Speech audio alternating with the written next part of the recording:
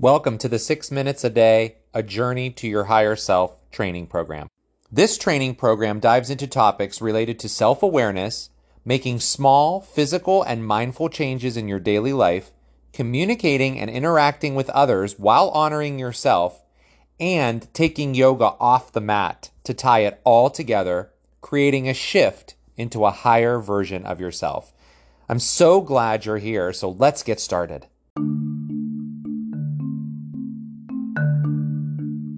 Well, hello, everybody. Welcome. We are on 6 Minutes a Day, number 7. Welcome to all of you who are joining us live or who are watching this on replay. My name is Justin. This is Strength, Yoga, and Freedom. I am so glad that you're here. We are now, as I just said, we are on day 7 of 6 Minutes a Day, A Journey to Your Higher Self. I have to say that today's training is probably going to be one of the most important ones yet. We're going to be discussing morning routines today. Up till now, we have really been taking a look at where we are in our lives, where we are looking at those areas of our lives where we want to make some positive changes. And yesterday, what we did was we took a look at what a habit really is and what a routine really is. And once we took a look at those things, we remember and discovered that there are habits in our lives that help us not only to kind of get maximum efficiency in our lives so we can do things without thinking about them, some of that, but we also learned that there are some habits that can sometimes hijack our lives. If we're reaching for things that might only provide temporary relief, we call those habit loops. Experts call those habit loops. So you can review all of that from day 6's training. Let's get into today's training, which is all about the morning routine. Oh, also, I did ask you to think about 3 habits you might have in your life right now, and maybe 0 to 3 routines that you have implemented in your life as of now. And so the morning routine can add to that, whether you have a morning routine already or you have no morning routine. It can add tremendous value to what's going on in your day. Morning routines, we're going to talk about evening routines tomorrow, but morning routines are, I don't know what other word to use other than critical or incredibly paramount. A morning routine is the gateway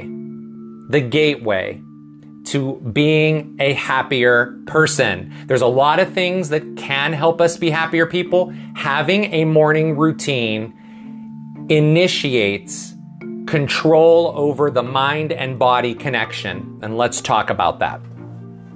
A lot of research will show you a lot of folks that are out there who are authors, who work with self-help, who do this kind of work.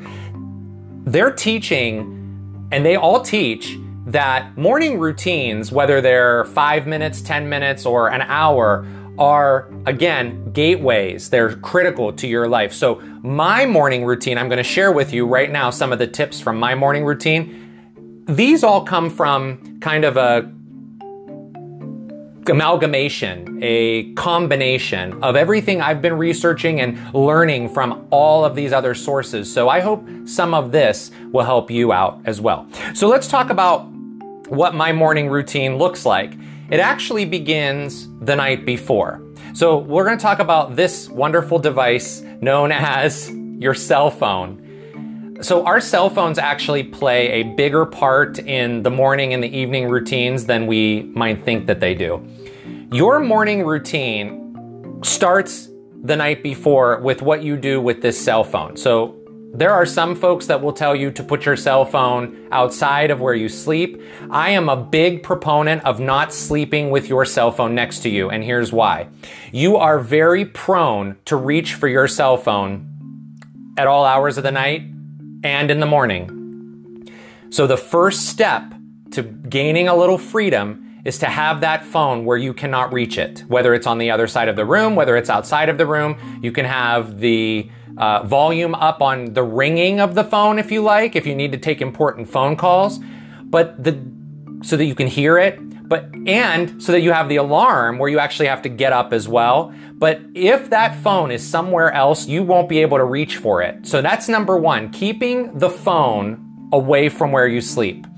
That's to prepare yourself. The other thing I like to do to prepare myself the night before is anything that I'm going to be doing in the morning after my morning routine or during my morning routine. I really want that ready. And we're going to talk about the importance of making things ready for yourself in your evening routine to alleviate stress and anxiety in the morning. So it could be laying out your clothes for the next morning. It could be, for me, I like to have my coffee ready so that when I come downstairs, I turn it on and it brews the coffee. It could be that you have your bathroom set up the way you want it to, so you're efficient in getting yourself ready to go and there's not hesitation. You see, because when you hesitate in the morning, you allow the thought patterns from the night of sleeping, where sometimes the cortisol levels, which is your stress hormone, tend to rise.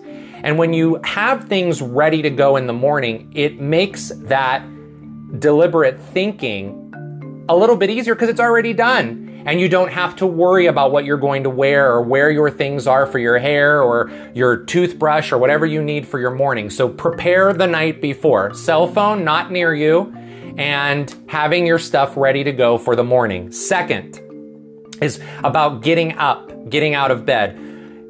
I have found it life-changing, game-changing to get out of bed as soon as I wake up. If you wake up and lay in bed, what happens? What happens? Yeah, you're probably right. You start thinking. You start looking up maybe at the ceiling, and all those to-dos start to roll through your mind. And if you add grabbing your phone and looking at your phone onto that, you're setting yourself up for disaster.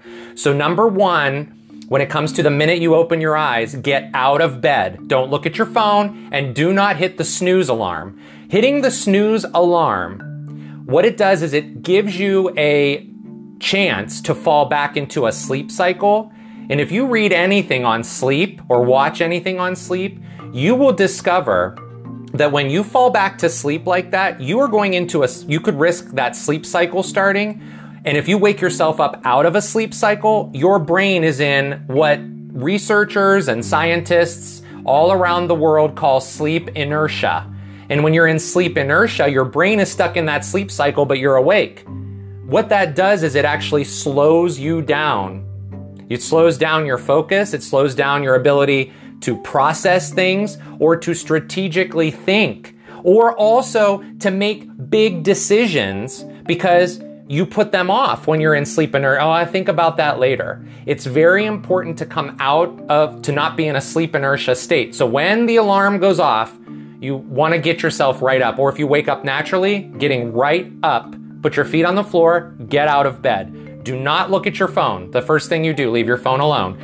The next step for me has always been either going outside when it's nice out. We're in summer here, so it might be warm where you are. You might be able to go outside. You may not be able to do that in the colder months. Looking outside of a window or just being near the sunlight is a huge benefit for your morning routine. Huge benefit. It gives you the ability to connect with nature. Whether you're out in it or you're observing it, it's super, super critical to feel a little bit of the outside on you. Maybe it's the actual sunshine, if you can get that. That's the next step. Finally, I like to journal. And when I journal, I do a few things. The first thing I do is I figure out where my head is for the day. I decide, do I feel okay? Do I not feel okay? Am I anxious? All those thoughts. We still have not looked at our phone, by the way. There's still no phone involved. Looking at your journaling and starting to determine, do I feel anxious today? Do I feel upset? Am I thinking about something that happened yesterday? When you start to journal all of that out, you're getting all of that excess kind of energy out onto paper before you've looked at any outside source. So before you've let anything come in and hijack your brain, you're in your own brain working through your anxiety, your stresses, or maybe you're waking up feeling amazing and you want to relish in that. You want to enjoy that feeling of waking up feeling so good. And when I journal, I tend to also write down, what do I want to do for myself today that will be just for me? What is an activity I can do just for me? It could be 5 minutes long, it could be 10 minutes long. What is an activity I could do for my personal trajectory moving forward? And then I also think about what I really want out of the day. What's my intention for the day? So I journal all of that out. And then I try to make some movement. So you may not be able to do this if you have limited time, if you're going to work. You may not be able to get a full exercise in, but some form of movement is very important in the morning. Whether that means you're just going outside, you can double it up with going outside and maybe taking your walk before you journal. But I'm gonna recap all of that for you. Start the night before having your phone nowhere around where you are able to reach it. So you cannot read work emails in the middle of the night and then lay in bed and ruminate over those. Keep the phone away from you. Secondly, when you wake up, get out of bed and start to move. Start moving. Get your coffee. That's where having the stuff ready the night before is so important. You have all this ready.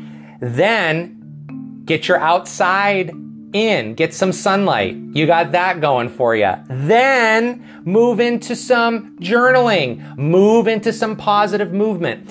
I'm going to tell you, I started doing this morning routine. This is June. I started this in, I would say, November of 2021, and it has changed my life. Yes, I have days where I wake up and I am so anxious, so overwhelmed, especially in transitions. It's okay. You're linking yourself, your body, your mind together when you do that. You're linking them together no matter what mood you're in. That is how, my friends, you set yourself up for a day where you are a little bit more in control and your anxiety or your worrying or your fretting or your fear of missing out is not overtaking you. You're taking deliberate, mindful, routine actions to hijack all those habits, like picking that phone up first thing, which will hijack your whole day. It will hijack your whole day. So I really invite you right now, if you're going to commit to having a different morning routine starting tomorrow in any of those areas, put an emoji into the comments. Put the words, I will. I'm going to do this. By you making that small gesture of something in the comments or giving the video a thumbs up, like, I got this, what that's going to do for you is it's going to give you the first step to a successful morning, which will turn into a successful day. So this was a little longer than 6 minutes today, but it was crucial for us to really hone in on what the morning routine will look like. And tomorrow we will be going into evening routines, just as important. If these trainings are resonating with you, please send them off, forward them off to anyone who you feel this could help. I am, again, so grateful that you've been with us. We are coming into the middle of the second week now, and tomorrow we're going to continue our work on habits and routines this week by talking about what to do in the evening. So I would love to hear from you tomorrow if you took any of those simple, deliberate, mindful tasks that I do in the morning. You've made your own routine out of it, and I'd love to know how it's working for you. Please let me know all that.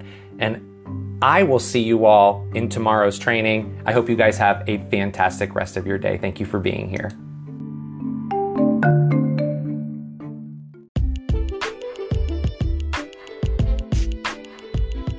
Thank you so much for listening to this episode. I truly hope that you found at least one takeaway that you can use to take that step towards more strength, happiness, joy, and freedom in your life.